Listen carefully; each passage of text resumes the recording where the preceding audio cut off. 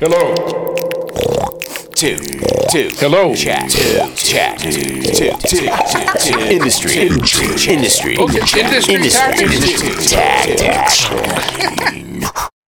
Hello and welcome back to Industry Tactics. My name is Friendly Rich. I'm your loyal host, and on episode 67 today of the podcast, I speak with my good pal Matt Fong.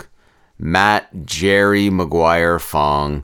Enjoy this. He plays in Future Machines, Falcon Punch. He even plays with me every Monday night at the Old Cameron House, the first Monday of every month. Come check Matt out. He plays bass and synth in my band, and it's a real pleasure to play with him. Man, he's a real DIY guy. We get into it from an undisclosed location at Brit Paper Scissors Studio. He's got a process for putting shit out, and we talk about that. We talk about media releases. We talk about nibbles from the media, his teachers. We even get into the patron saint of cutlery, Saint Elizabeth Seton.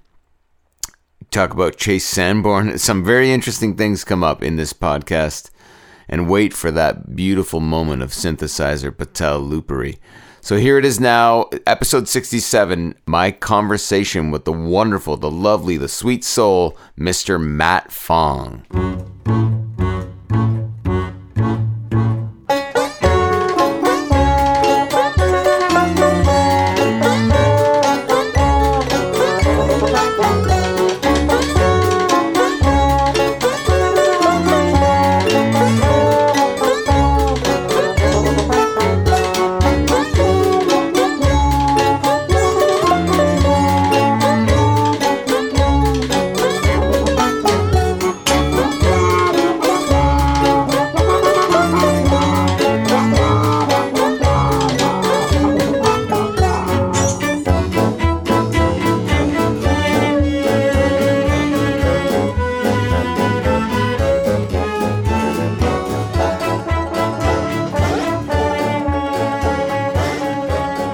Boy, am I nervous. Here I am. We're in the studio of Matt Fong in the Brittany Paper Scissors studio at an undisclosed location in the dirty city of Toronto. Welcome to Industry Tactics, Matt Fong.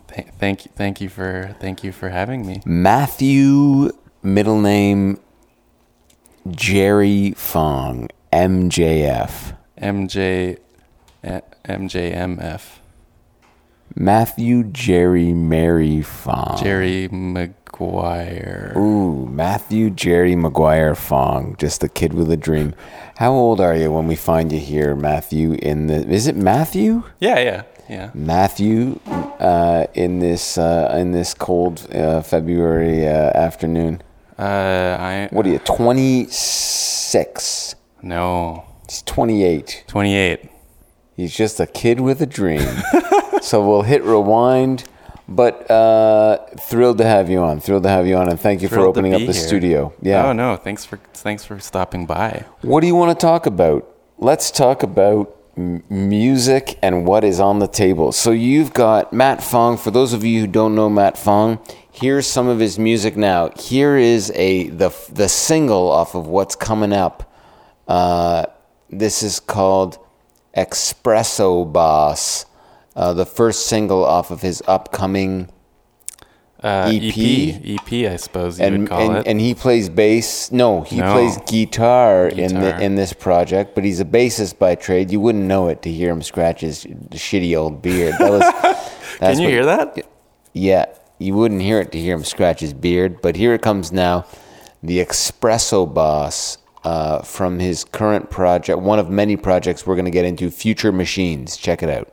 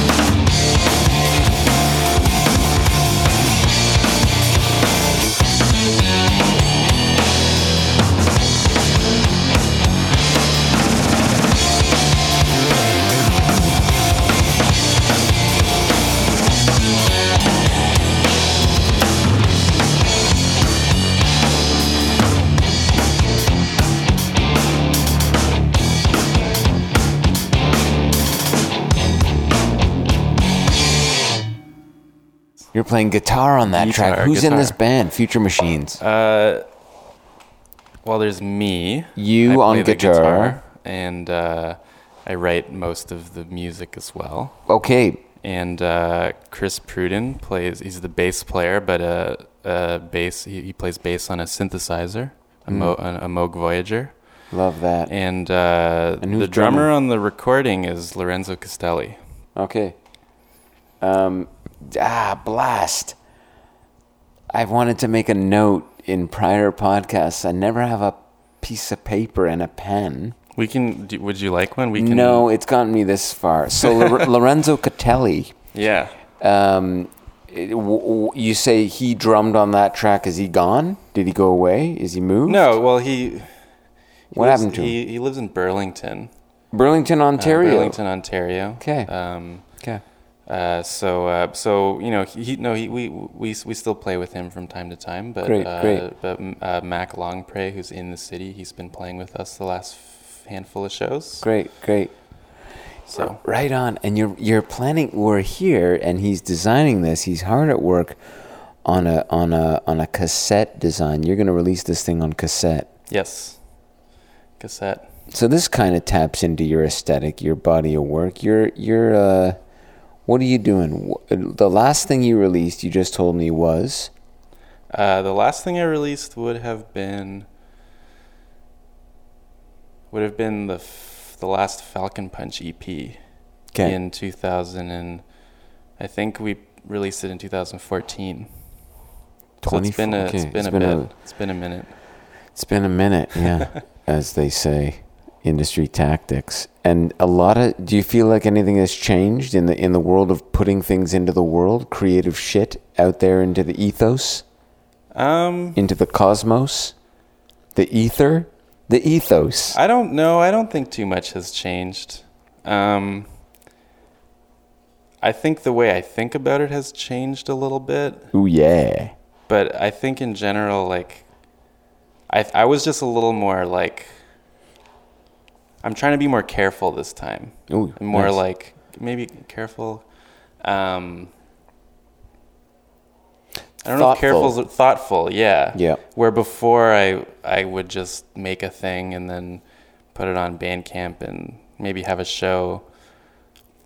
But now I'm just trying to be a little more thoughtful and I wrote a press release for it and all of that stuff, like sending it to press and seeing what happens with that instead of just. Did you write it yourself?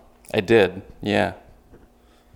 And that's kind of in industry tactics. I'm loving this podcast because you're the first person in 65 interviews to even mention a media release, I think, which is kind of interesting to me, right? Because it's not really, maybe it's something that we don't, I guess we all kind of do it or don't do it, or how did you go about it? Like, it's not that fun, but I guess it is a necessity, isn't it? To try to get people to notice it. Yeah, well, It's a move. I think before I wouldn't do it because I didn't even really know that. It never even occurred to me to do it. Did you put the little dash 33 dash at the bottom? That's supposed to mean something for. I don't know. For what that media is. release nerds, they taught me that at Harris. I don't know what it's supposed to do. I think it's supposed to mean something for journalists. Anyways, you were trying to pick up the story anyway. Okay. No, I didn't know about that. This is horse shit. You put it on the bottom to seem more legit. Just like on the bottom of the sheet? Yeah, you put a dash 33 or 34. I don't know what the number is. Hence, interesting. Yeah. Was it like a secret code for take me seriously? Because I know to put the 33 on the sheet. I'm in the industry. Clearly, I know what the number means. So you threw this thing out there. You released the first single, a couple weeks ago, right? This thing is fresh. A month ago, over maybe. A week ago. Oh, a little. That's all? Yeah, it was. It wasn't that long. I think it was February. Would have been February 8th. Shit, man, you look exactly the same in that photo the way you do right now. Like, it's pretty fresh. Yeah. No, we took that photo right here, the day before that release, actually. Right, this is grassroots. This is grassroots. I love how DIY the whole thing is. And Well, look, man, okay, just rewind for a second here. You're hopping me up on this Americano and we're all over the map. Focus. That music is beautiful. Thank you. How do you go about writing something? So is that, what do you call that gender? Is that math rock? That's the word I usually use for it. Partially. It's pretty mathematical. I mean, it fits, I suppose, because, yeah, it's like instrumental guitar music. It has time signatures that are changing a little bit and polyrhythms and stuff like that. Are you guys writing that in the room together, or you come to No, usually I write a thing and scribble it down on some, just scribble the guitar part down on some paper and then give it to the guys. And great. And it's a kernel for... They figure out how to make it into a full thing, I guess. Yep. Yeah. So yeah, I just kind of write these guitar parts and try to structure it into a piece of music somehow, and then bring it to Chris and Lorenzo or Mac, and see where it goes. And I want to talk about all your other projects. So we'll talk about a question, if I forget, is how you change your game writing for Falcon Punch or other. We'll ask that later. But let's get back to the media release. So okay, so you baked this thing. How long has this thing been? These four tunes. How long have you had them done? 2 years, I would say. This is the mock cassette. Listening at home. 2 years. He's had this Future Machines project recorded, mixed, ready to go for 2 years. Probably like mixed and mastered, like almost maybe. No, well, I mastered it twice because I decided I didn't like the first master. So I probably got it mastered the first time, so it was quote unquote ready. Yeah. 2 years ago. What didn't you like about the first master? You're a bit of a fussy listen? I didn't think so, but then I turned. I guess I was. They was just a little too crushed, like the dynamic. Okay. Like some of the dynamics were lost. So I have a good friend of mine, Scott Sokolowski. I had him remaster them, like not from the. Yeah, I guess you would call it remaster it, and. Turned out a little better, I think. So yeah, sounds great. We're going with Scott's Masters, and yeah. Right on. Sitting on something for 2 years. Well, so what's going on? So that's interesting. Is it not you didn't feel pressured to put it out there, or what? Like, you just... I didn't want to pressure myself. Yeah. Actually, is mostly, I think, what it was. Nicely put, yeah. But then the side effect of that, of not pressuring yourself, is that 2 years goes by and you're like, oh wow, it's been a little while. Yeah. Maybe I should like put it out. That's cool though. It's very cool because it sounds. Nobody needs to know that. I guess we're digging into it a little bit, but nobody needs to know that. As it gets out, and you're doing your thing. Yeah, because I guess like a few people have heard it, but it's interesting to think like it's existed for 2 years, but it's existed only to a select few people. To anybody else, it doesn't exist. It's brand fucking new, right? So it doesn't. Yeah. Is it new? Is it old? Is it? Yeah. Yeah. And is this your first Future Machines release? Yes. Beauty. And how was it received from your media release? I don't know yet. I heard back. Any nibbles? Yeah, a couple of nibbles. What we call nibbles in the industry. You got to stay persistent on that shit and follow up and line it all up, right? Yeah, I guess so. That's what they say to do. I guess that's what I have to do. Dash it's 33. It's all new to me, so we're finding out as we go, right? Yeah. Yeah, I got a couple of responses. One of them was just to say thanks for sending. And, great. We'll let you, like, we'll write back again if we're going to write about it. Yeah. And the other nibble, this was really interesting, actually. I found there's this cool blog from Ireland called Overblown that I discovered, and they write about this kind of stuff, like sort of weird rock kind of things, like all that stuff. Yeah. So I went on their website, and I was trying to figure out how to submit, and it took me to this thing called Submit Hub. Yeah. And I had to pay money to submit this thing to this blog, which at first I was like, this is weird. Why do I have to pay money to do this? Right. And then, but there's all these things built into it. So like, it was like I had to pay like $6 to get 5 credits to use to submit to whatever blogs use this service engine. And but the trade-off is that they have to listen to it. They can't ignore it. Oh no shit. So it said like part of the deal, since you're paying for it, we will listen. They like the blogs are required. The blogs you submit to are required to listen to the thing, and they're required to answer you. Whether they're going to write about it, they're not required to write about it, but they'll tell you because so they will not ignore you. So that was a very interesting thing to learn, that there's this thing that facilitates submitting music to media. And in the way, like I was just going to say, like old world, it's the price of postage, essentially. Like if you're doing a mass mailing of your work, I mean, you can justify it as an expense, right? Yeah, because you're going to mail out all these cassettes to try to get a review. It's the same fucking thing, right? Yeah. So cool. Very cool.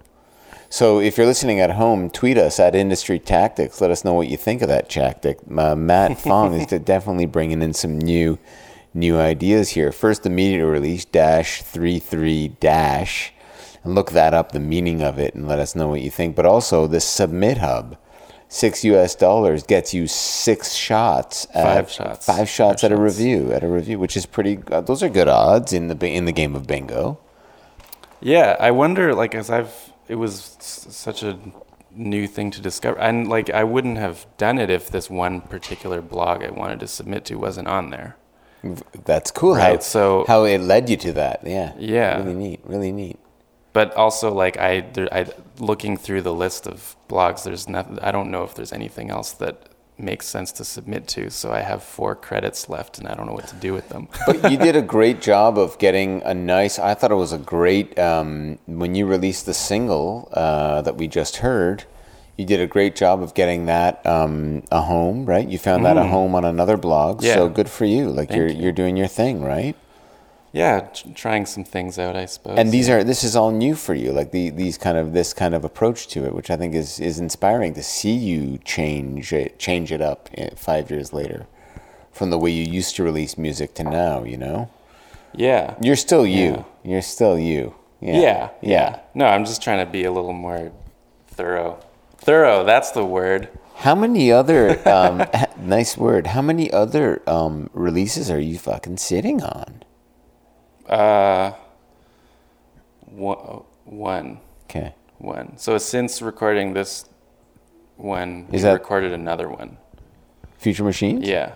So there's a second Future Machines EP. No, but I heard something else. Hold on. Secret. Hold on. What did I hear? That shit with Greaves that he played. Oh. What was that? There's more. Oh my God! How could I forget? Yeah. What was that? What Sorry, was that? Rob. Yeah. Hi, Rob. What was that? Yeah, we recorded some new Blasternaut music. That was Blasternaut. Blasternaut. Okay, so if you've made it this far on the podcast, how many different projects are you? I was going to use the word spearheading, but just a part of in the mix on. How many different projects are you a part of right now? You're Blasternaut. Blasternaut. That's how you find Matt as Blastromat. Yeah. On Instagram, by the way. But go ahead. Blasternaut, Future Machines. I think that's it. Like in terms of like things that I write Falcon music Punch, for. Though there's Falcon Punch, but that's not active anymore. Is that what no, not exactly. Okay, so we haven't done anything since the last EP. So okay, I mean it could happen. It's it's not like we decided to stop making music together. Yeah, but it's a kind of a more dormant project. Yeah. Okay. Because I do want to play some of this stuff if we can, like a Blastronaut, maybe not new. Right, but maybe your released Blastronaut. Okay, good. Okay, so let's talk about how you got addicted to this game of music. I know you come from Aurora. You grew up in Aurora, Ontario. Aurora, Ontario. But how do you come to it? How do you fall in love with the game of music making? I don't really remember it, just because it was kind of always there. So what did you start playing? What was your first instrument? Piano. You're piano guy. Okay. Growing up in Aurora, who were some of your first teachers? I started taking piano lessons with Nancy Halford. When I was 9. Okay. I think. Okay. Did you go through Royal Conservatory kind of path? Yeah. I did all that conservatory stuff. Up to grade 8. Grade 8. Yeah. Did the exams. Were they shit? The exams? Yeah. Yeah, the exams were shit. Who were some of the composers that grabbed your ear? Oh, man. I mean, at the time, like, it was kind of just like, for the most part, I didn't have, like, I was a kid, right? So I don't know if then at least for me, maybe some kids have more of an active interest in, like, who wrote the music, but I didn't. It was just kind of whatever my teacher had me play. But getting towards grade 8, I liked playing. I remember there's this one Scarlatti sonata that I really liked playing. Yeah. I remember learning a couple of, like, jazz arrangements, like, in there. Like, there was, like, a Duke Ellington arrangement that was kind of fun for me to play when I was 13. Your teacher's name is Eleanor Pitpat? What's her name? Eleanor. At that time, it was Madeline Swain. Madeline Swain. Yeah. Great. She was a great teacher. Great. Actually. Great. What made her great?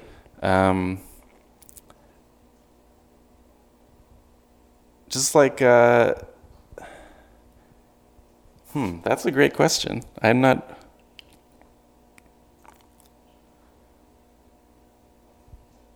Just like one of those teachers who makes you feel comfortable, and not, like, under an immense amount of pressure, and is encouraging, and able to explain how to go about things to a kid that isn't, like, hard to grasp. Just like just a kind of a very warm experience. You ever wonder how, like, you survive as a musician, like you, all these years, there's all these opportunities. In a lot of ways, if I look at people's educations, it's like they're if I'm going to look at it with a pessimist eye, I could think of, like, whack-a-mole, like all these moments where the flame or the love of the music could go away if one really shitty experience happens, like you fail an exam or or you shit your pants on stage or something, right? Like I mean, so I think of, like, Swain and what she might have done to help kind of foster you along or just help you find your voice. Like, I'm assuming at some point you go down the wrong path and you experience, like, heavier music or guitar and want to and I guess that, like, when does that happen? And I don't know, like, I just think, were there any, before I ask that question, were there any fragile moments where you thought of stopping? Yeah, basically. Yesterday, pretty much when I wake up in the morning. Yeah. Yeah? No, I mean, at that time, like, when I had to prepare for an exam. Yeah, sure. Those conservatory exams where it was just a drag to have to do that. And it was weird because I never liked doing that, but I knew that I had to. I didn't have to do it, but I knew that somewhere in my head I had decided that it was a good idea for me to go through with them, so I did. Are you thankful for that kind of, to be raised on that shit? Yeah, I'd say so. Yeah. It's interesting. I don't think about it too much. But I think going through all of that was important for me. It's a vocabulary, right? Yeah. And so, sure, it's like one way to learn it. Now, okay, so then what? You go into elementary school. Did you play an instrument? I guess you were playing piano throughout elementary school. Then is that? The elementary school I went to didn't have a music program. Where'd you go? So it was St. Elizabeth Seton. We got a little Catholic boy on our hands. Yeah. Altar boy? Catholic? No, I was never an altar boy. I played bass in the church choir. Jesus. And my piano teacher, Madeline Swain, was the choir leader. Choir master? Yeah, sure. She played the organ. A while. At the church. Cool, great. So, in high school, Catholic high school, there's like a community service requirement, a certain amount of hours. Yeah, that's what yours was. So I played in the choir. That's kind of bullshit, playing bass. You're not exactly doing no good with those low notes. Yeah, probably. You could have probably gone to it. You could have done a little more. Yeah, probably. Did you shovel any old people's driveways? No. Bloody hell. Anyway, we'll do it all over again. Don't worry. Okay, so then you get to high school. You leave St. Elizabeth Seton. What the fuck, St. Elizabeth Seton? I don't know. Look her up. Let's get into it. You should know. You went to her elementary school, but I don't know the saints. I don't know what St. John the Apostle. Don't even know what he did for us. Is that the school you went to? Yeah, I think so. St. John Newman. And then they turned him into an apostle at some point, so they changed the name of the school. I digress. Where do you go to high school after that? Sacred Heart Catholic High School in Newmarket, Ontario. Sounds pretty cool. Sacred Heart. And you and your older brother, Michael Fong, who's also into music. Yeah. Was he a big inspiration? Like, how older is Michael than you? How much older? 2 years. 2 years. That's great. So he's getting into what's he getting into, and how's that trickling down to young Matt? Well, I guess Michael was the one who discovered like rock music and stuff and started playing guitar, and then then I saw that going on and thought that was a cool thing. Was he in a band or something? Yeah, we both had bands throughout high school. What was your first band in high school? Oh my God. Here we go. My first band, my first band was a ska band. Okay. As it often was for people my age, I later discovered. Oh, interesting. Many friends of mine. Interesting. Like, oh, you played in a ska band in high school too? That's fun. That's fun to observe that. And it was called Vanilla Feed Cake. It's great. So you've always had the gift. I guess. Yeah. What gift? No. The gift of interesting names. Yeah. So, okay. And so Michael was getting you into some stuff. Were your parents pretty supportive throughout? Yeah, very. So another whack-a-mole moment there. So supportive parents never hurt in the dream of fostering a great musician. No, I think that's probably one of the most important things. What are your folks' names? Mary Grace and David. Mary Grace and David. Maria Grazia. Maria Grazia. The birth certificate says Maria Grazia. Let's have some respect. Mary Grace. Maria Gra. Yeah. Maria Gra. Oh, right? Yeah, there you go. The short form. Yeah. We'll definitely hear a lot of that on the hills. Yeah. On the hillsides. Good. So your mom's Italian. Yep. Father Chinese, yes? Yeah, Chinese, but born and raised in Fiji. Oh, yes. You've got the Fiji water. Fiji water, yeah. So great. And you've always lived in Aurora, correct? You born and bred, raised in Aurora. We never moved as a kid. Planting, and you've got a good garden there in Aurora, don't you? Excellent garden. You see? And this is what brings two Michael Fong and Matty Fong to life, making their music. So Michael's influencing you, would you say, in high school, or no? I think probably. I mean, probably. We liked different stuff, but you're pretty tight though. You guys are. I didn't even know you had a brother until like not even 8 months ago. Yeah. Fascinating.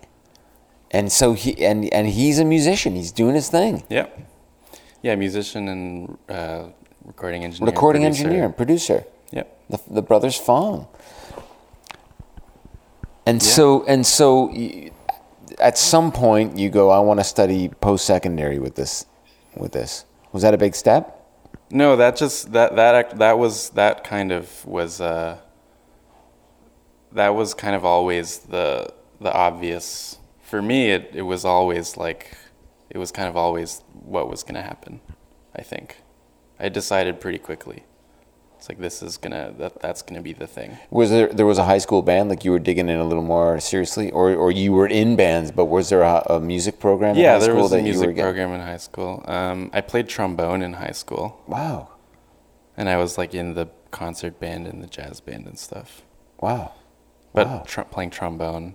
There was it's so funny to think about. There was a minute where I thought I was deciding between pursuing, should I apply to school, should I go play bass or should I play trombone or? Yeah. Wow. And it's so funny to think about that. Yeah. Because that's crazy talk, trombone.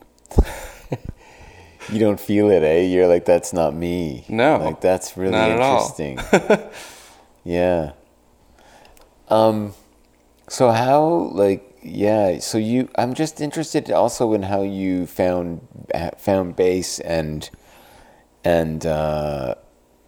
became kind of the musician that you are. Like, are you, because you went to U of T for music, right? Yep. Yes. In the jazz program. Yes. So what led you there, like the jazz, and I want to hear what you felt about that program, how you felt it helped shape who you are, for better or worse, right? Like, the experience doesn't always have to be a beautiful ride in order to help shape, right? So, I don't know, like, you thought, I'm going to go to U of T for jazz. Yeah. What drove you to that? Mostly I wanted to be downtown. I applied at U of T, Humber, and York, but I wanted to go to U of T because I wanted to be downtown. Wow. That was the main reason. I liked the idea that the program was small, too. Yeah, it was pretty much in its infancy at that point, right? Like, early days, I think. Or well, just small in terms of, like, class sizes. I liked the idea of that. Okay. I don't know, I don't know how much that is really a factor, because and who were some obviously there are great musicians coming from everywhere. But sure. That was at the time when I was in high school. That was my reasoning. And was there a teacher that led you to U of T, or? No. I didn't know anything about any of that. Sounds great. I was like, you just went for it. Yeah. I didn't know who, it was funny, That's cool. like going to U of T, because a lot of the other people there's a number of, you start at U of T and there's all these other people there, and a bunch of them were really good when they got there. Had already studied playing jazz for a while. Yeah. And I was not that person at all. So it's pretty interesting. I guess That's great though. I love this. Yeah, I was totally green. I didn't know who any of the teachers were. I hadn't heard them play. None of that. What were you freaking out over musically at that time, when you started at U of T? Like, who were some of the influences that you might have been listening to, or apart from Scarlatti? I mean, that wasn't really in my brain anymore at the time, by then, but actually, I guess what happened was... what'd you audition with? Oh, the classics, Autumn Leaves, and probably Blue Bossa. Wow, nice. And then at U of T, one of the audition tunes is always something that, at the time, that the director, Terry Promain, he would write a tune and send it out to everybody who was going to do an audition. So you had to learn this tune that he wrote. So the one that I played, if I can remember, was called... I can't remember what it was called. It had Fo Hung in the name, the restaurant. Every tune he wrote had the name Fo Hung in the title. Every tune he wrote for the auditions. Whoa. So that was part of the audition too. Interesting. Who were you freaking out over musically, though? Well, I had been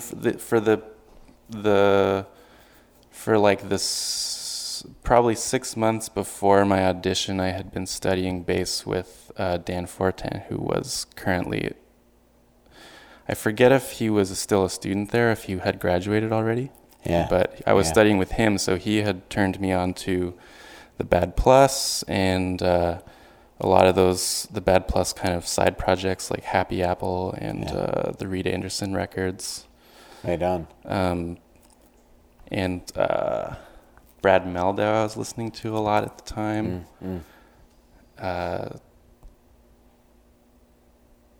Yeah.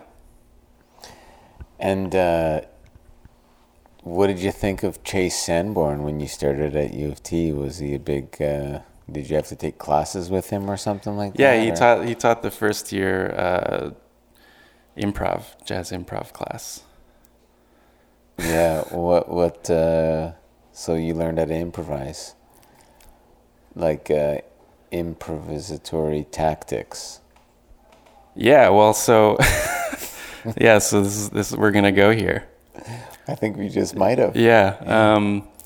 No, yeah. So Chase taught the first year improv class, and he had a book that he wrote called Jazz Tactics that we used a little bit in that class. And his approach was studying how, basically lifting solos from other. Lifting lines from the great jazz solos and trying to ingest that knowledge and turn that into information to draw upon for improvising. Which I guess that's one of the sort of standard jazz tactics. Thank you. So yeah, we had his book.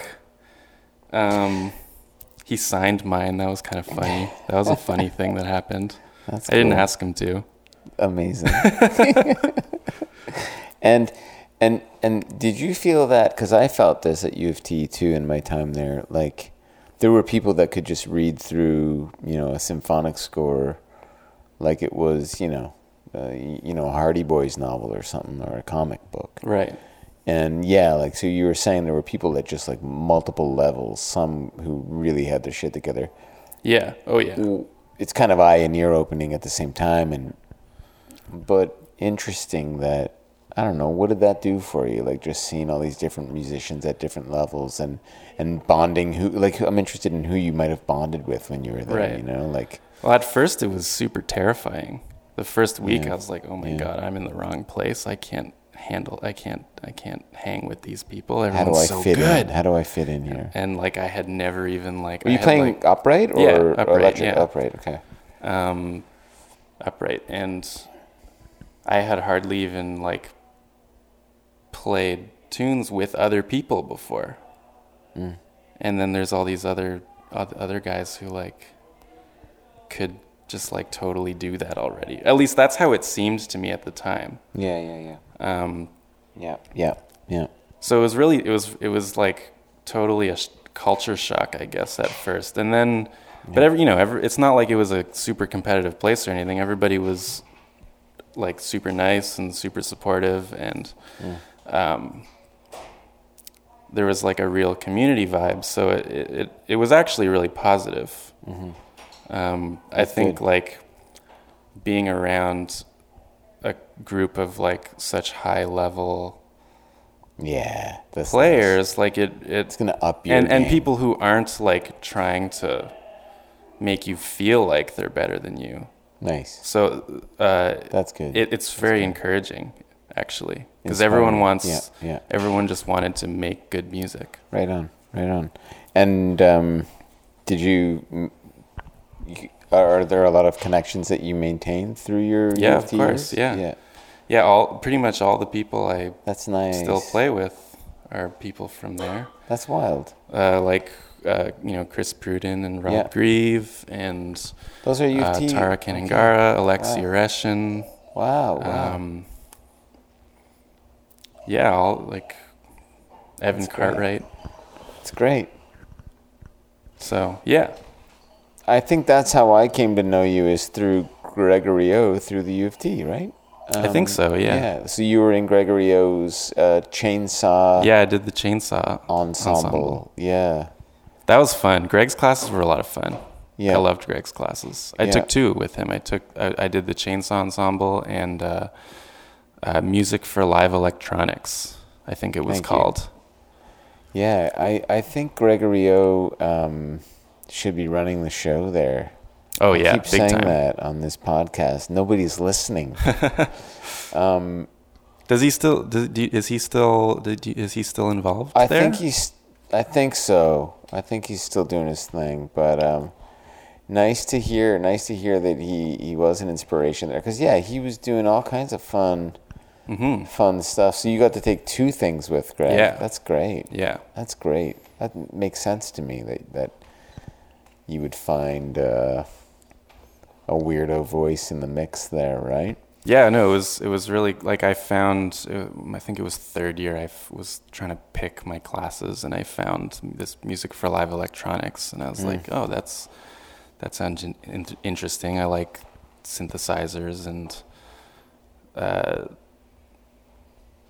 that kind of thing. Not that we really delved into synthesizers in that class, but it sounded interesting, so I signed up for it, and I met Greg, and it was a lot of fun. I learned a lot of stuff, and then I took chainsaw just because it was Greg.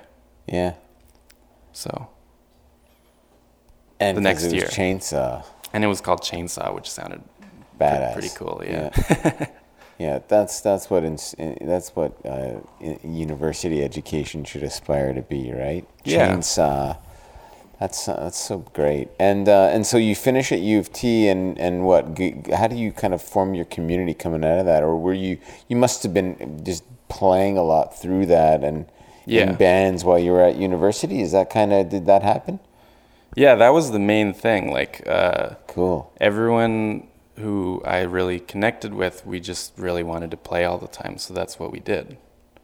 We just we'd stay at school and play as much as possible, and everyone also, So what projects come out of that? Falcon Punch came out of that. Falcon Punch. Blasternaut also came out of that. Okay. The first band I formed was called Rhinoceros. Yeah, nice. Early on, that was when I was just my 2nd year. But so kind of all of them, like Future Machines, I guess, is one of is new, is the first, not the first one out of school, but wow.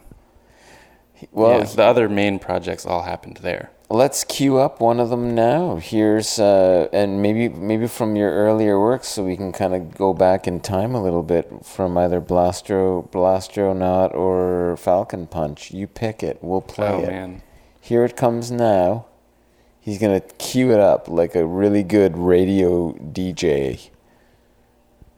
Well, one of my other former lives. Actually. Good. Radio DJ. Yes. Well, yeah, because you did some time at CKLN. CKLN, that's right. The one and only Ron Gaskin. There we go. Shout out to Ronnie Gas. Yeah, and Steve Slutkowski. And Steve Slutkowski, of course. Episode number 42 on Industry Tactics. Mm-hmm. Here it comes now. Well, you cue it up. Okay. You got the radio chops, not me. Yeah, well, I guess we'll listen to some Blasternaut. Is that how you would do it if you're on the radio? I don't know. We didn't relaxed. We didn't know what we were doing. Industry Tactics. Okay, here it comes now. What are we going to do? I guess we'll play some Blasternaut. Yeah, I guess if we really have to. Yeah. I love that. Here comes now some Blasternaut from the first release of the Blasternaut record. What's it called? I can't remember. For fuck's sakes. Okay, here it comes now.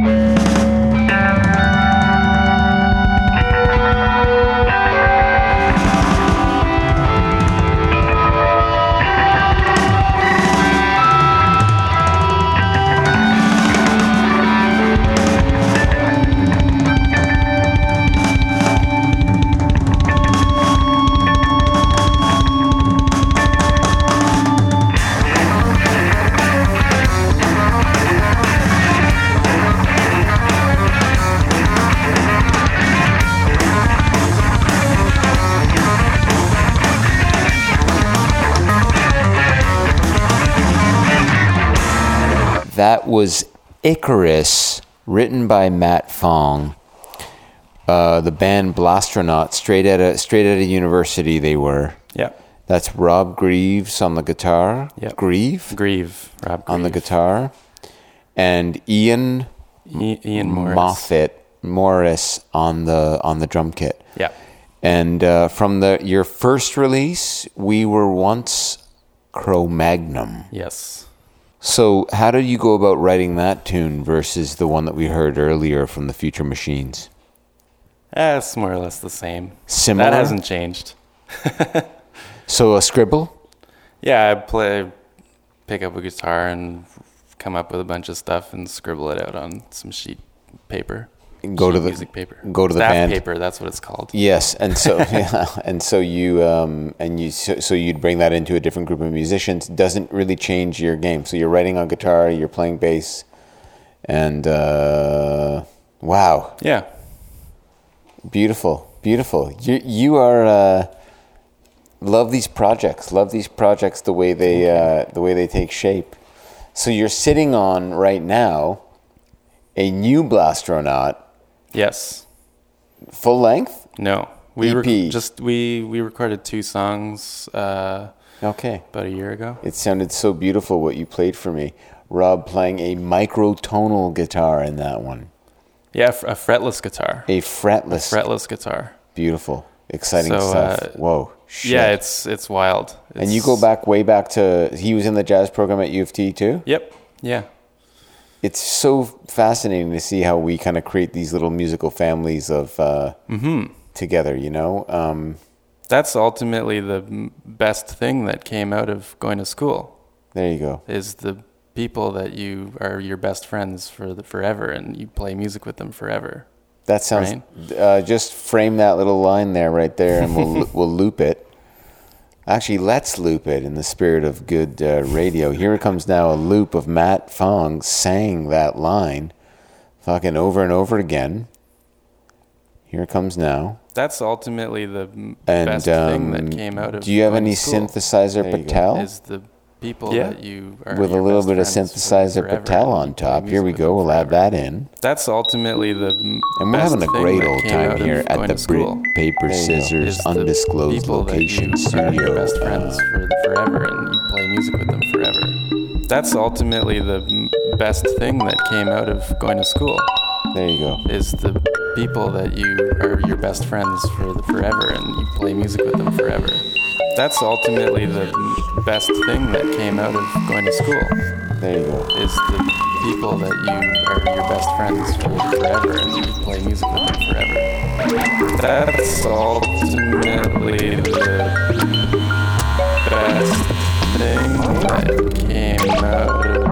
Is the people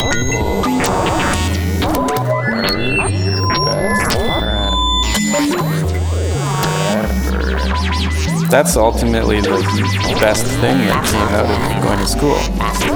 Is the people that you are your best friends forever. That's ultimately the best thing that came out of going to school. Is the people that you are your best friends forever, and you play music with them forever. That's ultimately the best thing that came out of going to school. There you go. Is the people that you are your best friends forever, and you play music with them forever. Your best friends forever, and you play music with them forever. Your best friends forever, and you play music with them forever. Your best friends forever, and you play music with them forever. Smell it if you can right now. You're smelling it, dear listener, and tweet us at Industry Tactics. What are some of your handles online? Where can people learn more about your music, Matt? Bandcamp. You're a big Bandcamp guy. So that Blastronaut record, We Were Once Cro-Magnon, is available on Bandcamp. Go check it out. Yeah. Blastronaut. Yeah. Blastronautband.bandcamp.com. There it is. There it is. And, okay. So what did I want to ask you? How do you get to touring with you've been to some punk houses. Oh, You've seen some shit. I guess so. Who were you touring with, and what did you learn? What are some of the tactics you would have brought back? If you're gonna bring up the punk houses, I went on 2 tours with a band called Born Wrong in 2012-ish, 2012, 2013. Okay, and now I'm not a punk man. Born Wrong, aren't we all? Where do they come out of, and how did you get to playing with them? That was a band from Hamilton. My brother went to OCAD with the guitar player and ran into him at a show one day. He said, "Hey, we need a bass guy. You want to come on tour?" I said, "Okay." You're so easygoing. Great. And how did it go? It was fun. You crossed the border? Yeah, no, we did it legit. We had visas and stuff. They had visas and stuff. And okay. And? Oh, yeah, so I don't know. The punk house, like the Philadelphia punk house sounded like a one to remember. Oh, yeah, that was fun. Well, wait, where do we play? We played in Philly on both tours. The first time was this place called Cloud City. Okay. It was just a house that some people lived in, and you have a show in the basement. Like, I remember there's a photo. I have a photo from that show of us playing, and you can see like the laundry machine behind us. Great. Like it was like Rush, but we were in a basement. Oh, thanks. Sorry, I had to bring that up. I appreciated that. Thank you. That's like when I play at the Swiss Chalet, it's like Rush. Those rotisserie chickens. Yeah, exactly. But it's at the Swiss Chalet. Yeah.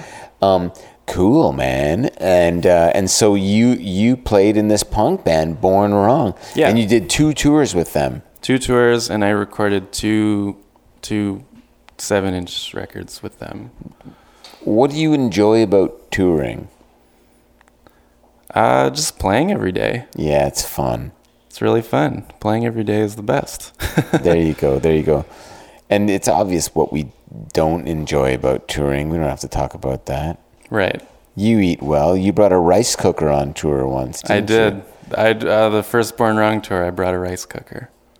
That's inspiring. Did it work out for you? It was great. I loved it. But you lost the war on eating healthy on tour. Now you're just like, actually, you're terrible now, man. Like, I used to count on you for a good health option. Now you're like, let's go for pizza followed by cheeseburgers. Oh, yeah. Your health food down the drain. You went down the drain. I don't know about pizza followed by cheeseburgers, but pizza folled by poutine. That's maybe what happened to us last time. That's what you're bringing. That's what you're bringing to the party now. It wasn't the just rice cooker. Though. No, but this is the problem with eating shit. George Miles. Yeah, eating shit on the road. Yeah. You need someone with a rice cooker. You need someone that's just doing it. That's going off the obvious path to bad health and going like, yeah, you know what? It's cool, guys. I'm going to open up a can of chickpeas. Yeah. You need that. Yeah, you probably do. But you fell. You're just it's too much work? Yeah, it was a lot of work. It was a lot of work. I'd make the band stop I'd make us stop at grocery stores so I could get some stuff. And I mean, the other guys were doing it too, not rice cooker, but they would buy stuff to make sandwiches and stuff. So it wasn't it's cheaper, it's healthier, the whole bit. Funny, eh? Yeah. But then there's that Quebec poutine, and they got the fucking cheese curds at the gas station. Oh my God. You're only human, right? Yeah, I guess so, yeah. Well, when in Quebec. That's it. Okay, Matt Fong. So how many you've got this release coming out. What else do we want to talk about here? I want to what's coming up? You're doing all this great work here. So you're living life as a full-on creative. Out of university, you ran your own CD printing house called Rad Dudes. Yeah, Rad Dude, yeah. And so you've been in that side of things too, like the DIY. You know how to do this shit. Yeah, I guess it was kind of always about, and it's still always about DIY, I guess. Love that. I, for whatever reason, like to do all the different parts of. I don't like giving the things away to someone else to do for me. I like to be involved in all the parts. Yep. So what do you do here? What is your role? If you could talk about it a little bit. It sounds like it's multi-pronged, if we might say. Yeah, I'd say so. I'm like learning how to edit video right now, which is a lot of fun. Great. Like trying to edit some live performance videos, which is a lot of fun to edit. Wow. And then, as a result, beautiful. I'm like trying to mix the audio too. Yeah. For these live performance videos. And checking out some animation stuff, like for the intros and all kinds of stuff. Design, lots of design. Which you've got chops in, right? From working at printing houses and stuff like this, right? And Rad Dude, I assume, would have had a lot of that. Yeah.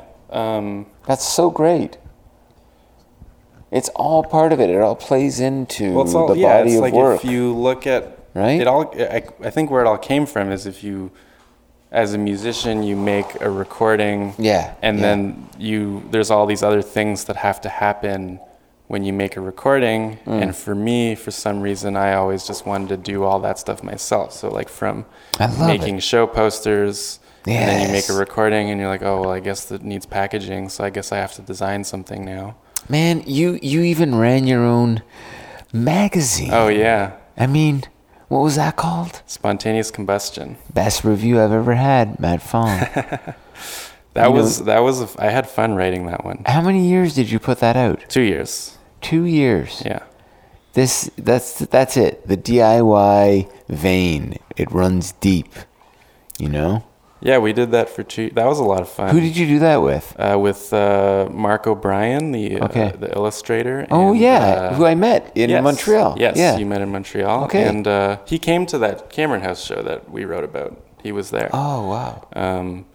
And Steve Slitkowski. Oh, wow. So the three of us were like the main people, I guess. And then we had a bunch of people who were writing for us and stuff like that. What inspired you to do that? Was it just to get a fire going in terms of a scene in a community, or what? Yeah, pretty much. Yeah, I wanted to try to see more people at the shows that we were playing and putting on. And where were you playing around that time? Like, what were some of the venues that you were... That was when Tequila Bookworm was happening, when Steve Ward was booking Tequila. Steve Ward was booking all kinds of stuff then.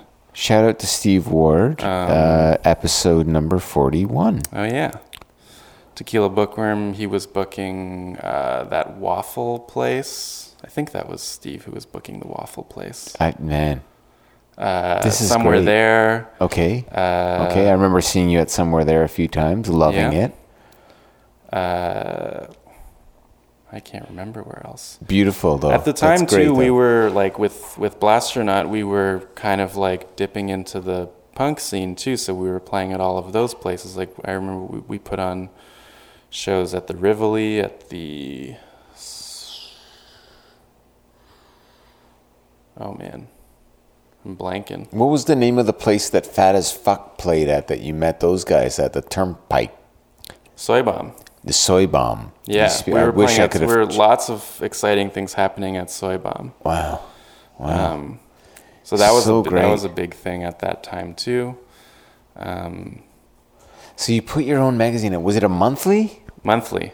Yeah. That's every noble. month. While you were at U of T? Yeah, it was. Well, yeah. Good for you. You'd have it no other way, though, right? Like looking back on it. No, I guess not. It's so beautiful. It's so beautiful.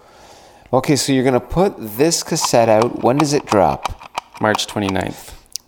March 29th. So check it out on Bandcamp, and it'll be a cassette release. Cassette release. It's on Bandcamp. I'm going to put it on Spotify and stuff too. March 29th. I know we didn't play any Falcon Punch, but I'd urge you, we don't have time. Go out and listen to it on Bandcamp. Mm-hmm. I want to end with another track, if you will. Sure. From the new record, this is...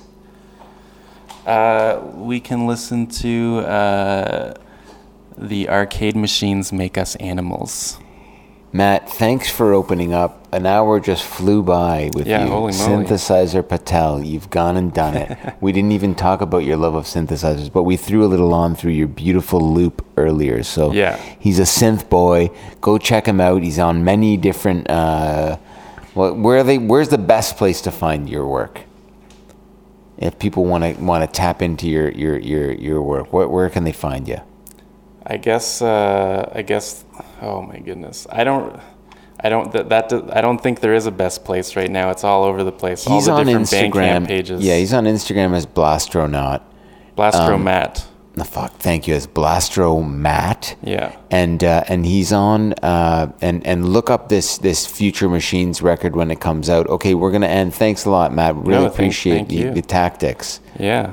I'm gonna sign an Industry Tactics book for you and give it to you as we finish this. This is The Arcade Machines Make Us Animals from their upcoming release, Future Machines. Yeah. Love ya. Love you too.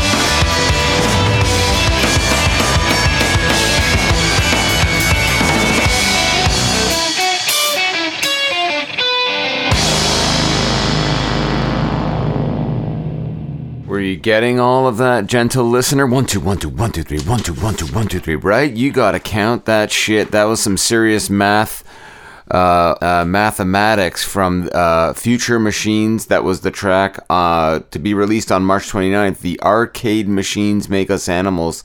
And check them out at the Burdock for their release on April 2nd if you're in the Toronto area. Thanks again, Matt Fong, for opening up. That was a fun one. And boy, did we go Patel there in the middle of the whole thing. A little synthesizer Patel from our friend. And indeed, we want to grow old with our best friends making music. So thank you for that. And check Matt out with the Lollipop People the first Monday night of every month at the old Cameron House. We'll see you again very soon. I'll sign your book on industry tactics.